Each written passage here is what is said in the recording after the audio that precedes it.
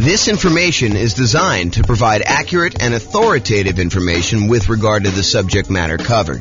It is offered with the understanding that the presenters are not engaged in rendering legal, accounting, or other professional services. If legal advice or other expert advice is required, the services of a competent professional should be sought. Welcome to the St. Petersburg Real Estate Investing and Real Estate Financial Planning Podcast. Learn all about investing in real estate in St. Petersburg, Florida, with a combination of real estate financial planning and modeling with numbers specific to St. Petersburg.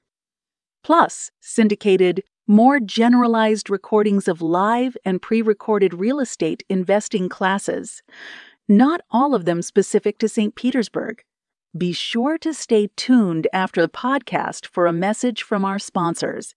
Well, good afternoon and welcome everyone. I am your host, James Orr, and I'm really excited today. Today is going to be a crazy new spreadsheet, new class.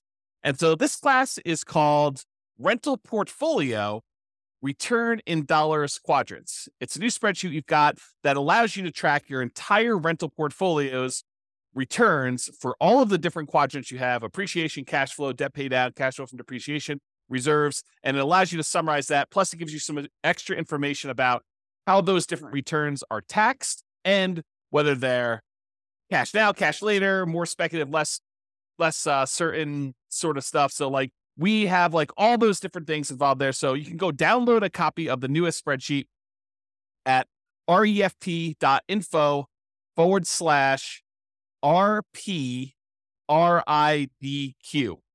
And RPRIDQ stands for Rental Portfolio Return in Dollars Quadrant.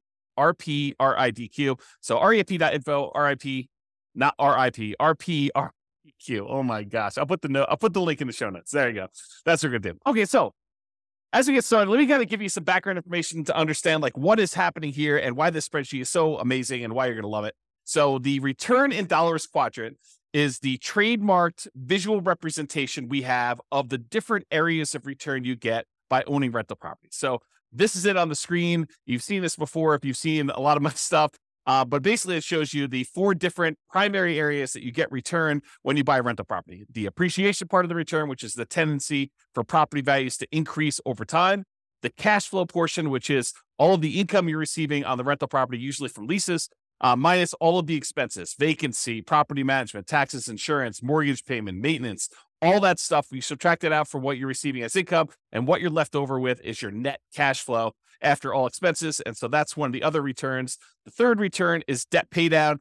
If you've got an amortizing mortgage and you're making monthly payments or regular payments on that, then with each payment, a little bit of the loan is paid down and you owe less. The amount you pay down in principal is your return from debt pay down. It's the amount of return you're getting by paying down the loan each particular month, and your equity is increasing by that amount.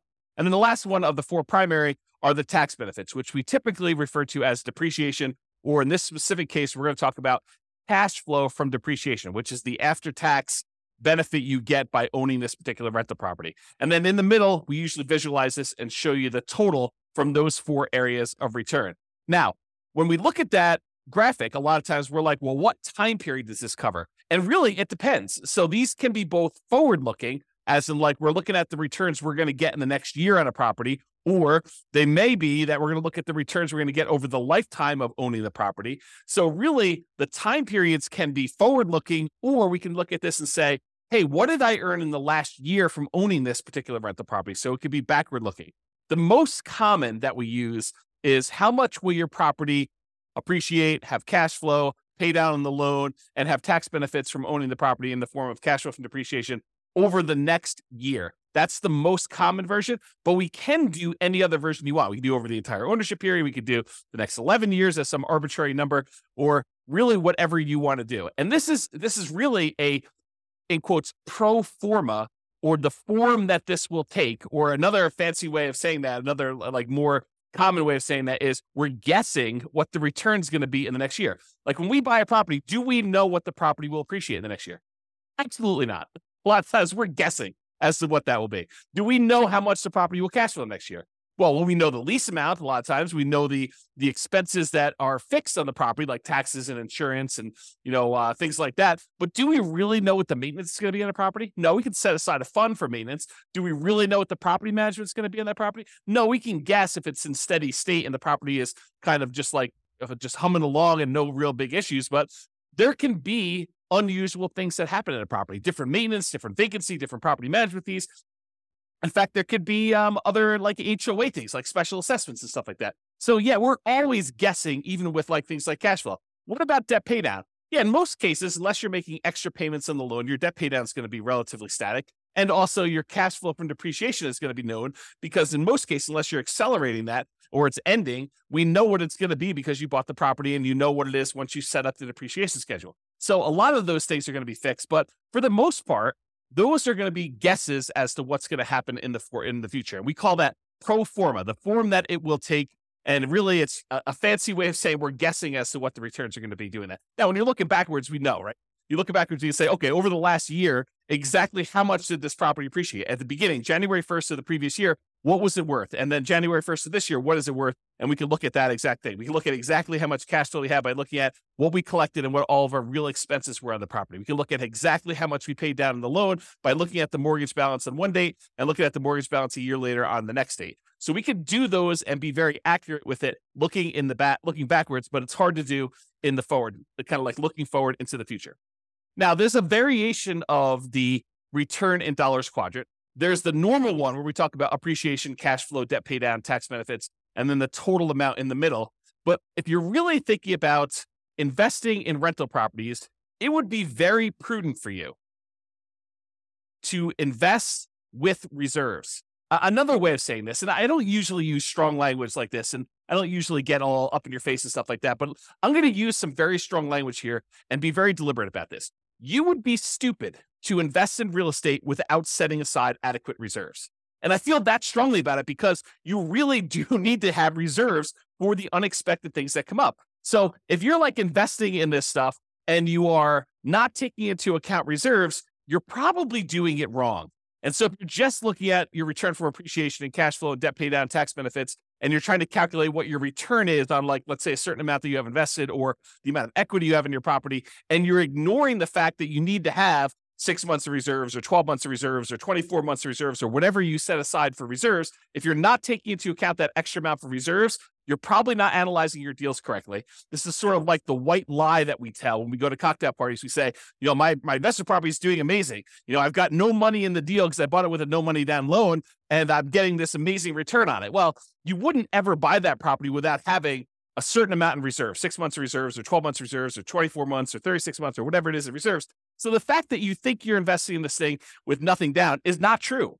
And so that's the lie we tell at cocktail parties about, we're getting this amazing return. Really, we should be including how much we had to invest in the deal and the amount we have to invest in reserves to do that. And if we're looking at return on investment, we should include those reserves as part of what we had to invest in order to get the deal. Or if we're looking at it as return on equity, we should include reserves plus the equity we have in the deal as like the return we're getting in order to continue to hold on to that particular property.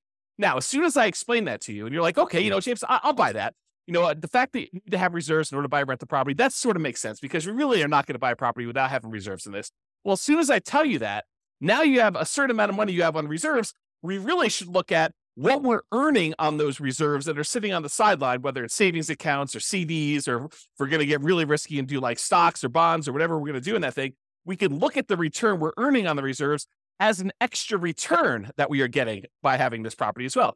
Because if you're going to have the reserves set aside, if you're going to have $10,000 or $20,000 or $50,000 or $100,000 or more, depending on how many rental properties you have and how much you're setting aside in reserves, but if you're going to have that large chunk of money sitting on the sideline, you really should take into account the money that you're earning on that reserve as part of the property. And so whatever you've allocated to a specific property, you should take that return that you're earning on the reserves you have invested elsewhere, no matter what that's invested in, and include that in your return. So we have a different variation of the return in dollars quadrant where we talk about the return we're getting from appreciation, how many dollars the property went up in value, the return we're getting from cash flow, how many dollars of cash flow do we get in that next year as an example, or how much do we pay down the loan in that year from debt pay down, or how much we got in cash flow from depreciation for owning this particular property. And then in addition to that, the variation with the one with reserves says, how much did we earn on the reserves that we set aside to own this property? And so we have a version of this where we have the 4 primary returns: appreciation, cash flow, debt paid down, tax benefits.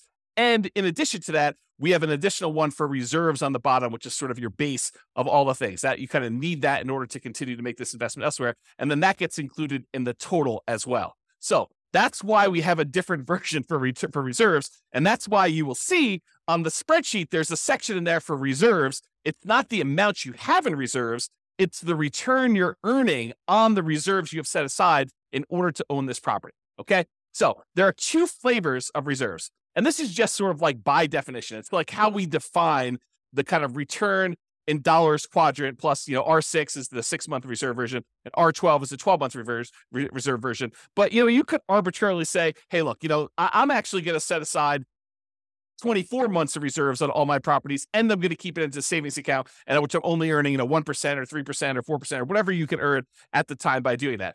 The 2 flavors we have by default are this 6 months of reserves version, which we assume you're keeping in something really, really safe, like a savings account or a CD or something like that, where you're earning a very small percentage. And we've arbitrarily picked 1% as an example from this.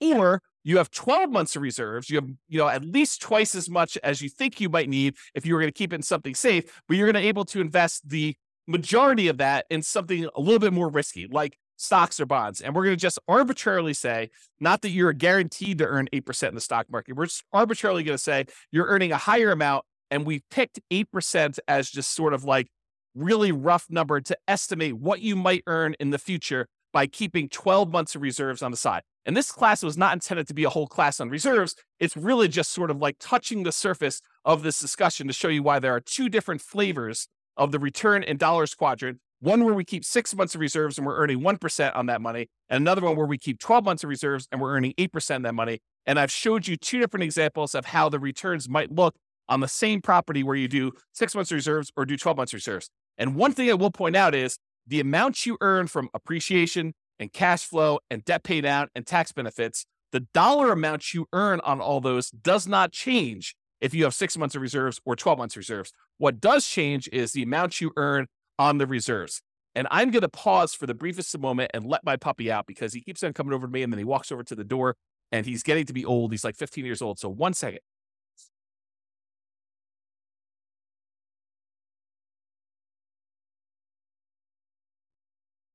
Okay, I'm back. All right, so we just talked about reserves there. So getting back to this return in dollars quadrant sort of idea. You may be familiar with this idea if you've seen any of my classes where I talk about the world's greatest real estate deal analysis spreadsheet. In that spreadsheet, you've seen that when we do the deal analysis, the second chart, the second graphic on the dashboard for doing this is the return in dollars. And we do that for year 1. And in that particular chart, I show you what the return in dollars quadrant is, excluding reserves. I show you each dollar amount of appreciation, cash flow, debt pay down, and cash flow from depreciation. Then I also show you the returns for return in dollars quadrant for R6, which is the 6 months of reserves earning 1%. And then finally, I show you the RIDQ plus R12 for 12 months reserves at 8%. And I've highlighted those in red there. You can download a copy of the world's greatest real estate deal analysis spreadsheet if you haven't seen it before. Just go to refp.info and you can download a copy. Just put in your email address and they'll email you. The system will automatically email you a copy. It takes a couple minutes to do it, but it's automatic and it'll happen for you there. So really, when you're looking at the spreadsheet, we've got this on there and you're used to seeing it in this form, but we show it in different ways. Sometimes we'll show it as like this graphic, or sometimes we'll show it as a square with, the 4 different things with the total in the middle. Sometimes we'll add reserves on the bottom. Sometimes we won't. And so you could see all of those on there on the dashboard. If you want to see more than just year 1, you could always go to the overrides tab in the spreadsheet. There's more than one tab for the spreadsheet. The first tab is really the dashboard with all the inputs, the most basic inputs that you can do for like 99% of all your deal analysis. You kind of use the front page for that. But we show all the details and allow you to override any number at any point in time on the overrides tab. And you could see the return in dollars for subsequent years, all the way through, I think, year 40, if I'm not mistaken. So you could see all that on there if you want to go to the overrides.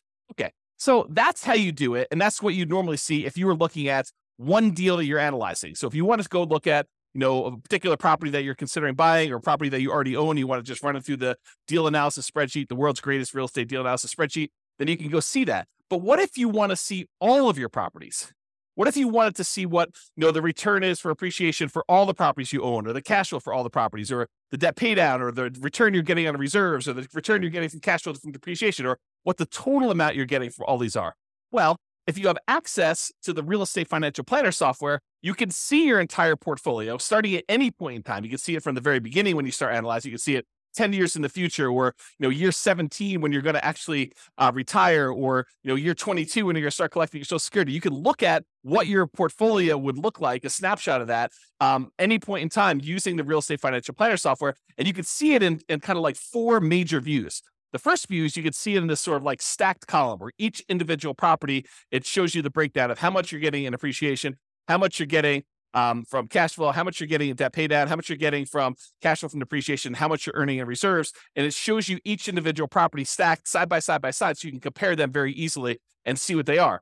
Or you could see any individual property using the more traditional kind of like graphical 4-quadrant thing with the reserves at the bottom, showing you the total amount and how it breaks down for each one of your different returns, the dollar amounts you're earning from each of those. And in addition to that, if you're like, hey, I want to just see one number for my entire portfolio, all the rental properties I own at that given time, we have a version of that return in dollars quadrant, where it sums up all of the appreciation you're getting from all of your properties, all of the cash flow you're receiving for that entire year for all of your properties, all the debt pay down, all of the tax benefits or cash flow from depreciation, all the amount you're earning in reserves, for a total amount in total for all of your properties in your portfolio. And then, of course, if you'd rather see it more of like a table format, we've got that view as well in the real estate financial planner software. And you can access that. Just go to refp.com or realestatefinancialplanner.com, and you can access that software if you have access already. But what if you don't have access to that? Well, that's why we're introducing the rental portfolio return in dollars quadrant spreadsheet. This works in Excel, might work in Google Sheets. I don't know. I didn't test it there. I can't guarantee it might work in whatever the Apple version of Excel is, but I built it in Excel, and that's what we designed it for. And so I know that it works there. But really what this does, it allows you to go in here and enter in all your different properties, then write down all the different appreciations you have for each individual property, all the cash flow you're earning from each individual property, all the debt pay down you're estimating you're going to earn for that particular year, all the cash flow from depreciation you're going to get, and how much you're earning on all the different reserves. Then it will total up how much you earn from all of those things by property and give you totals for all the appreciation for all the properties, all the cash flow from all the properties, all the debt pay down, all the cash flow from depreciation, all the reserves, and then the total for everything for all properties as one big number at the end. And in addition to that, we kind of break down, which I'll go over here in some detail here, about when you receive the money and whether it's speculative type of return or a more certain type of return. And I've also added something that I don't think I've added before on any of our spreadsheets. I think this is new. I create so much stuff, sometimes I forget what I put in other things, but I think this is brand new. When it is taxed, so all the different returns and when they become taxed and how they are taxed, because different returns are treated differently from a tax perspective. And so we'll go and we'll look at all that, but I just want to show you what the spreadsheet is and we'll go over details. So how do you use this spreadsheet? Super, super easy, super simple. I tried not to make it really complicated. I may in the future combine different spreadsheets and make them all interact and stuff like that. But I wanted to keep this super straightforward for somebody who's just like, I just want to see the return in dollars quadrants. I just want to look at that. So instructions are this. You enter in your property address. You pick a time frame. Usually it's going to be what's going to happen in the next year, but it doesn't have to be. It can be like, hey, what happened last year or what's going to happen for the next 10 years with this property. You decide what period of time you want that to be. And then you enter in your estimated numbers for appreciation, cash flow, debt pay down, cash flow from depreciation, and the amount you expect to earn on your reserves for that particular property. And then you update this as frequently as you desire. So you want to do it once a year? Great. You want to do it every month? Great. You want to do it every 6 months? Whatever you want to do, it's designed for you to use as a tool, as a little dashboard for you to keep track of how your properties are performing when you do this. Okay. So that's as simple as the instructions are. And then it does some calculations for you and helps you and displays it in a really nice way. So let's just talk briefly about how you're going to calculate some of these things for the different things you're going to do there. Let's first talk about appreciation. For putting in the number for appreciation, you enter in your property, you decide you're going to do for the next year in the future. For doing appreciation, you usually take the value of the property and you multiply it by what you're estimating the appreciation rate will be. So for example, if you had a arbitrary number, $250,000 property, and it was expected to appreciate at 3% per year, you'd take $250,000 and you multiply by 0.03, and you'd get $7,500 is what you expect that property to go up in value in the next year. That's the only way you calculate it. It's really simple to do that. If it's 4%, you use times by 0.04. If you think it's only going to go up 1%, you do 0.01. If you think it's going to go down in value, you can multiply it by negative point something.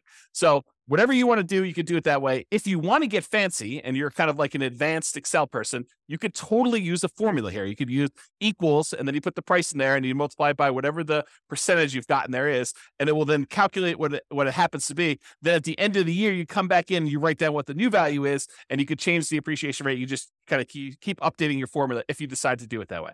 That's appreciation. Cash flow. What we usually do for cash flow is you take the estimated cash flow after calculating all your expenses, like, vacancy, property taxes and insurance, property management, any utilities that you're paying as the landlord. You don't include tenant paid utilities, any maintenance on the property, and your mortgage payments if you've got any of those. So for example, you might have a property that has $200 per month cash flow after all expenses, and you enter that $200 times 12 to get a yearly amount, or about $2,400 for the year as an example here.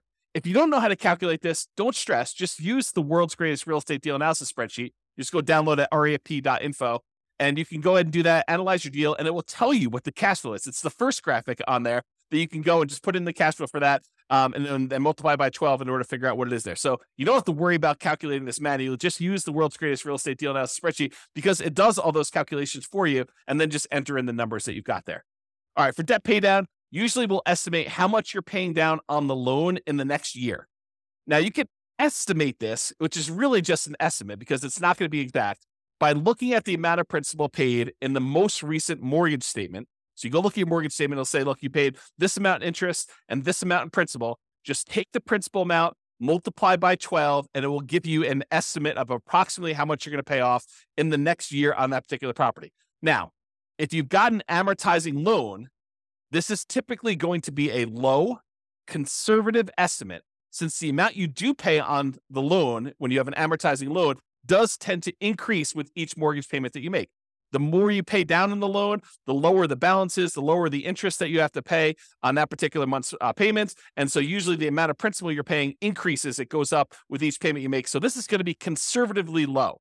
And you can really go look. If you're doing this in reverse, you say, look, what did I do over the last year? You can go look at the last 12 months of mortgage statements and add all those up as to how much you paid in principal if you want to do it that way. For looking into the future, it's close enough if you take the number for the last month and just multiply by 12. Sure, it's going to be off, but it's going to be conservative, and I think that's close enough for what we're doing there. So, for example, if you look at your mortgage statement and it says you paid $100 in principal on your last mortgage payment, just multiply that by 12, get $1,200 in principal for the year, and you enter that dollar amount in there.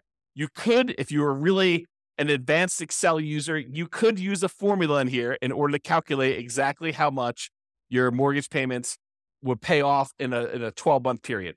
There is a formula for doing that. I'll just give you that hint, but you need to be an advanced Excel user to want to go in there and actually set up the formula to do that calculation for you. I will tell you, I personally don't think it's worth the effort because these are all going to be estimates anyway. Is your property really going to go up 3.00000% in the next year? The chance is almost zero that it will go up exactly 3.00000%. It's going to go up a little bit more than 3%. It's going to go up a little bit less than 3%. Might even go down a little bit depending on what the market conditions are doing. So we're guesstimating. We're estimating what this might be in the future anyway. So it doesn't matter if we're like accurate to the seventh decimal place when we're trying to figure out how much you're getting in debt pay down. And yes, it is going to be conservatively low, but this just gives you a rough idea of approximately how much you're getting on a property when you do this. Okay. All right. The next one is cash flow from depreciation. You can usually find this number on your tax return, or you can estimate it based on how much you paid for the property. This is not intended for me to be like a whole class and how to go calculate cash flow from depreciation. If you don't know how to calculate it, really simple solution. Just go use the world's greatest real estate deal analysis spreadsheet. Analyze the deal you've got there. It'll actually estimate what your cash flow from depreciation will be based on what you put in there for the deal analysis, the purchase price, and what percentage of the property is land value, what percentage of is the building, and what your estimated effective income tax rate is. It'll do a calculation to estimate what your cash flow from depreciation will be, and just use that. Again, estimate is good enough. We're just kind of getting a rough idea from this stuff. So if you are also, I'll note, if you're doing some type of accelerated depreciation, like you're going to go and itemize, make all the different components in your house. You're going to accelerate your depreciation by moving everything forward to improve your cash flow on your particular property in the short term. Then realize that you might need to adjust these numbers to make it more accurate, but just estimate it, get an idea, and then you can go firm those up later if you need to, or go talk to your CPA if you have a CPA doing your taxes for you. So just do that and realize that depreciation goes away after 27 and a half years on residential properties, unless you've accelerated it and you've got to go up even faster than that. But in most cases, 27 and a half years, it's going to be zero after that. So if you own the property for more than 27 and a half years, been renting it out for that period of time, it's going to be zero for your depreciation number. All right. And this is just another note on this estimating and annualizing. How do you estimate things like cash flow when things are changing in the middle of your year? For example, you're doing this analysis in July. Well, in January, your taxes are probably changing. And there may be a new lease coming on in May, which is going to increase the rents or decrease the rents, depending on what's happening in your marketplace and what you were able to get last time. So you're not going to be able to say my cash flow is $200 a month and multiply by that 12 because it's only an estimate. Because your taxes are going to be different in January, and your May lease is going to come up, and there's all these different things that are happening where things are changing in the math that you're doing to calculate this. Estimating is okay. Don't stress about this.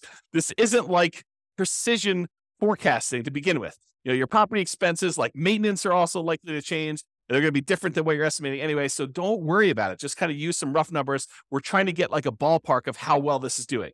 Take a month of cash flow, multiply it by 12, and consider that good enough. Is it going to be exact? No. Could you take the extra time to make it more exact by going there and say, well, my taxes are going up in January. Here's what I think they're going to go up to. And so let's go ahead and change 4 months of the time that I'm doing this to be that. And oh yeah, by the way, the lease is going to renew, and I think I'm going to raise the rents by this amount and going to do that change. And maintenance, I think on a property this year are going to be higher because the tenant's been living in the property rough. And so I've got to estimate that. Sure. Could you go and do that and make it more accurate? Absolutely. Could it be really accurate if you're looking for the last 12 months and kind of doing this in reverse? Absolutely. But for now, just take a number and just estimate and make it accurate. Now, once you got all your properties entered into the spreadsheet, what's great about this is now you can actually look at it and say, okay, where should I put in my effort? Where should I go and apply all the 88 different strategies we've got for improving cash flow on a rental property? And you've got the kind of like how to improve cash flow 88 strategies all on the screen right now if you're watching the video version of this, and you can see or go listen to all the other classes we've done on how to improve cash flow. But you can look at the ones where cash flow is struggling and look and focus and say, okay, well, these ones are great. I don't necessarily need to focus on those, or maybe I want to focus on those because those would be the easier ones to improve. But you can decide which ones to focus on and which ones to apply the 88 strategies to. Similarly, you can go beyond the 88 strategies to improve cash flow and actually decide to look at where there are opportunities for you to do deal alchemy type stuff. We talk about deal alchemy where we convert appreciation to more cash flow now, or we look at taking, debt pay down and we use that to improve cash flow. You can look at the properties where you have really strong appreciation or debt pay down or other things got going on and how we can manipulate those returns using deal alchemy principles and actually use those to decide to change our returns from one area of return to another. And that's what the deal alchemy classes are all about. It's like manipulating returns and say, look, cash flow is most important to me. So I want to focus in on cash flow. And I'm willing to trade things like appreciation or debt pay down or the tax benefits or even like the return you're getting from reserves or whatever you're doing there. And there are different things we can do, different types of strategies we can do in order to improve one return over another, to kind of prioritize different returns and maybe move them in and out and kind of decide what we're going to do there. So use deal alchemy if you're looking at your spreadsheet, the kind of like summary spreadsheet for this class, and decide which ones that you want to do. So their entire class on deal alchemy, I'm not going to go into that, but that's how it's worked. That works. All right. This is what I think is a new slide. How returns are taxed. How are the different returns that you're getting from buying a property? How are they taxed? And so this is a new spreadsheet that shows you how it's done and when you're taxed on the property. So let's just break it down. There's appreciation, there's cash flow, there's debt pay down, there's cash flow from depreciation, there's reserves. So appreciation return is typically a deferred return. You're not getting that immediately until you sell the property or you refinance the property, and then it's typically taxed at capital gains. So if you go in to sell the property, then you're going to pay capital gains taxes on the property on the appreciation part of the return that you had during that time. However, there are a lot of caveats to the appreciation one. However, you're taxed on this increased value via increased property taxes immediately. So while we're not paying taxes on the amount that we gained in appreciation in terms of capital gains, because the property value did go up, the property assessor, the tax assessor, is going to say, hey, look, this property is worth more. And so because of that, your property taxes are usually going to go up. So we do pay a little bit of an increased tax based on the property value going up in the form of property taxes. But that's not the real big one that gets you when you go and sell a property. And when you refinance a property, you probably don't have to pay the appreciation, the capital gains tax on appreciation. But if you actually go and sell the property, you will. Unless you may be able to defer the property taxes, the taxes, the capital gains taxes on the property when you go and sell it by doing a 1031 tax deferred exchange. It doesn't eliminate your taxes, but it defers them to later. And there are lots of rules and regulations, so it does not apply on 1031 exchanges, but really just realize that you can actually defer the capital gains taxes even when you sell the property by doing a 1031 tax deferred exchange. And not only that, but in addition to that, sometimes you can completely eliminate the capital gains taxes due on the property going up in value when you die and you have a reset basis for your heirs. So the property went up in value $1 million since you owned it, but you then die, you pass on the property to your heirs. Well, now their basis, the amount that they're starting from to figure out how much capital gains they owe, becomes that new $1 million higher valuation, not the one you had before. And so there are no capital gains taxes due on that dollar amount. And there are all sorts of like rules and stuff like that and taxes on your estate and everything. I'm not going into that, but realize that this property, the capital gains due on any appreciation gains you have, may be completely eliminated when you die if you have a reset basis for your heirs. Not that that's a good solution for getting rid of the taxes on a particular property. And if you happen to sell the property in less than a year, the appreciation is typically taxed as ordinary income instead of that long-term capital gains that we've been talking about. So there's a lot of like asterisks associated with the appreciation return, but that's the overall idea. It's deferred taxation, and it's typically taxed as capital gains with a lot of like asterisk caveats to those things in there. Let's talk about cash flow now. Cash flow, after all your expenses, is typically taxed as ordinary income in the year that you earn it. So the year that you get that cash flow on the property, you're typically paying taxes on it, and it is typically taxed at an ordinary income tax rate. Debt paydown is typically taxed as an ordinary income in the year that you earned it. So the amount that you pay down that loan, that amount is usually taxed. Okay. It's some people consider it part of the cash flow number, right? Like the amount of money you're getting minus the expenses, because you can only subtract the interest as an expense. You can't subtract the amount you pay in principal. You can't subtract the full mortgage payment. You can only subtract the interest part of the mortgage payment that you're paying. So the amount that you pay down in principal is actually a weird version of cash flow in the sense only of taxation. Okay. So really the amount you pay down in principal on the loan, that is typically taxed as ordinary income in the year that you earned it. Cash flow from depreciation, this is typically applied in the year that you earn it, and it reduces the qualifying ordinary income that you have. So it's a way of reducing the taxes you would need to pay. And there's lots of caveats and exceptions and rules related to this. But generally, certain qualifying income can be reduced by the amount of gross depreciation. And if you figure out how much that gross depreciation was, you multiply it by your tax rate, you could find out how much extra money you have in your pocket at the end of the year by not having to pay those taxes in. And that's what we're calling cash flow from depreciation. It's the dollar amount that you didn't have to pay in taxes by owning this rental property. Okay. And so that's how that is taxed. Usually the year it's earned, and it's reduces ordinary income. Now, there is a weird thing also about cash flow from depreciation. And that is, if you don't take it, they assume that you did take it. So it's not like you could just opt out. And if you don't qualify to take it, in many cases, you can hold that over. You can kind of like set it aside and take that deduction later on when you do finally qualify for it. So it's not like once you can't take it in that year, you lose it. You can actually set it aside and kind of like budget for it. Talk to your CPA or tax advisor about how that works for your specific situation. And then finally, the returns from reserves are typically taxed as ordinary income in the year that it was earned. So if you have money in a savings account, or you have money in CDs or the stock market, and you're earning on that particular money, you're getting a return on that, that's typically taxed as ordinary income in the year it's earned. Now, again, seek a professional to verify this for your situation. I am not a tax expert by any stretch of the imagination. I've had zero tax training, but this is just like my knowledge of the topic. So as a starting point for you. All right. Next two things on the spreadsheet. These are like on the bottom here. You can kind of see. So it is the when is this money received? Not all of the returns you're earning are received immediately. Some of them are received later. Some of them are received like right now in the year that you're earning them. So some returns you receive right away, which we call cash now returns. You get that cash now, so you're earning it right away, is cash flow from the property.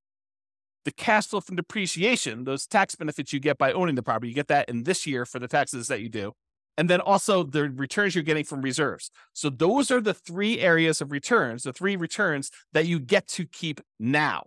You get to earn this year or this month that you get whenever you kind of receive those. It depends on how you structure everything, but really it's like you're not delayed in getting those. Now, some returns you receive when you sell a property or when you refinance a property, we call those cash later returns. And those tend to be appreciation, the tendency for property values to go up over time, and paying down the loan, debt pay down. Really what we're talking about is accessing the equity in your property. When property values go up and you owe and the loan goes down, the amount of equity you have in your property actually increases. And then how do we get at that equity? Usually we get that equity either by selling the property or doing some type of cash out refinance.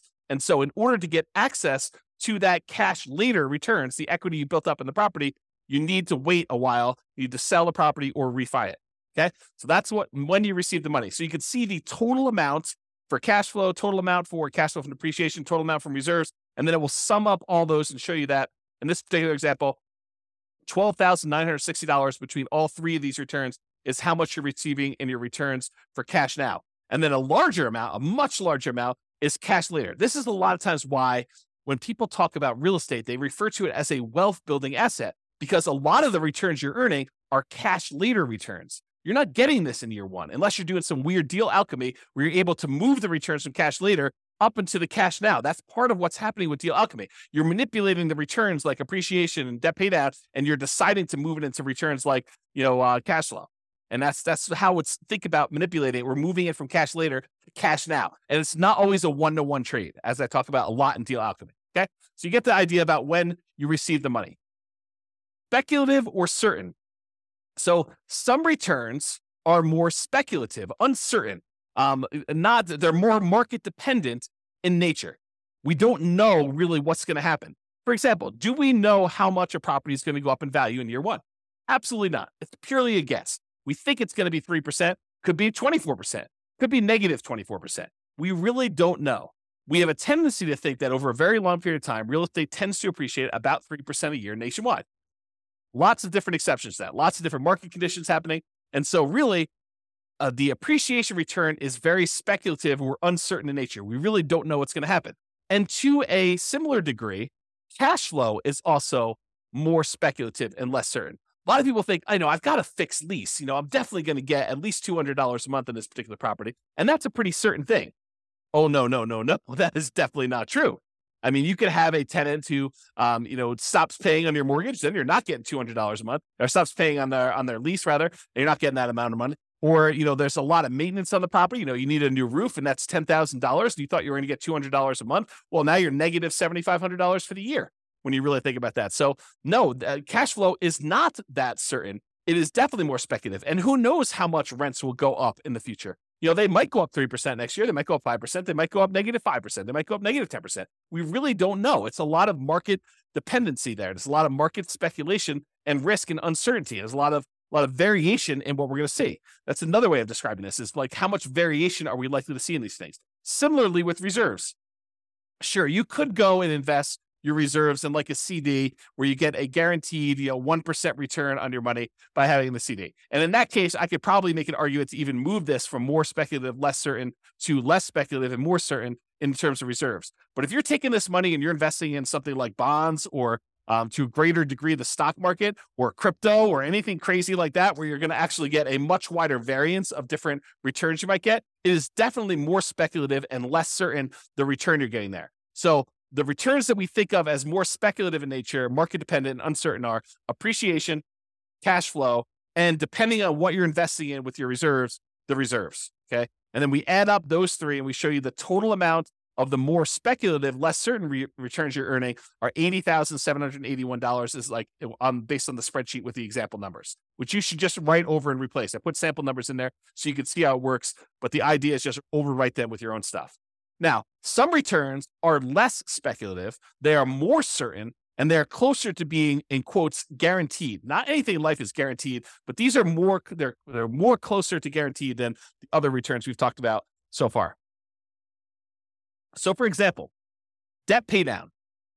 The amount you pay down on a loan is contractually determined. So when you get your mortgage on a property, you're agreeing to pay, 360 payments over this time period of this amount. And then you can go look at, well, in payment number 1, this amount of principal is being paid off in payment number 1. If I make the payment in payment number 2 on time, then this amount is being paid off in payment number 3. And so it's pretty much locked in as to what you're going to get. It doesn't matter if property values go up or property values go down or rents go up or rents go down. If you make that mortgage payment as agreed, you're going to get this return from debt pay down. It doesn't matter what the market is doing. It's contractually agreed to between you and the lender as to the amount you're getting from debt pay down. Can you choose to pay more? Sure. Can you choose to not make your mortgage payment and then you're not actually making a thing and you're not going to get that return? Absolutely. So it's not guaranteed and like it's guaranteed. It's like if you're making payments as agreed, you're very likely to get that particular return from debt pay down because it's a contract between you and the lender with certain terms as to how that's all going to work. The next one is cash flow from depreciation. This is based on tax law. So if you buy a property and the value of the land is subtracted out, and you just have the value of the building and you divide by 27 and a half years, that is the dollar amount of gross depreciation you are likely to get by owning that particular rental property. It doesn't matter if the market is up, doesn't matter if the market is down, unless they change the tax law and it is retroactive so that it changes like things you had in place from before, you are getting this return from cash flow from depreciation. So that is why it's less speculative and more certain. And we already talked about this example, but if you're investing your reserves in something, it can move from being more speculative, less certain, like if you're investing in stocks, or it could be less speculative, more certain if you're investing in something with like a fixed, quote, guaranteed rate of return, like a CD. Okay. And so that's why that can move back and forth. All right. So in conclusion, use the rental portfolio return in dollars quadrant spreadsheet to keep track of all the different returns of your portfolio. This will break them out really nice, make it very clear as to where all your returns are coming from. Use it to apply cash flow improving strategies and any deal alchemy principles that you want to do to manipulate and improve different parts of returns or move them back and forth between where they are. Or use it to better understand the tax implications of different parts of returns, understand like when things are taxed and how they are taxed, and decide to do tax planning and understanding like what the implications are of the different types of returns and when you're earning them and when they actually get applied. And then use it to better understand when you receive your returns, whether it's cash now or cash later. And then use it to better understand the speculative, certain nature of different returns. Which ones are really market dependent and are likely to be wide variance, and which ones are more consistent, more solid, and less likely to change over time, like, the debt pay down portion and your cash flow from depreciation as examples there. So that's all I got. Hopefully you like the new spreadsheet. Hopefully you like the new class. Let me know. Go ahead and use it, download it, and we'll go from there. This has been James Orr. Have a great day, everybody. Bye-bye for now. With home prices up, mortgage interest rates up, and rents up, but not quite enough to counteract the higher prices and interest rates, cash flow on rental properties in St. Petersburg is harder than ever. Book a call with the Real Estate Financial Planner to apply our proprietary 88 strategies to improve cash flow on your rentals. See the show notes for a link to schedule your call and improve your cash flow today. If you're a real estate agent, lender, or professional in St. Petersburg that wants to help our real estate investor listeners, consider reaching out to learn about collaboration opportunities with this podcast. We'd love to add more value to our listeners by having you assist our investors buy, sell, and finance their real estate investments. See the show notes to schedule a call to discuss collaboration opportunities.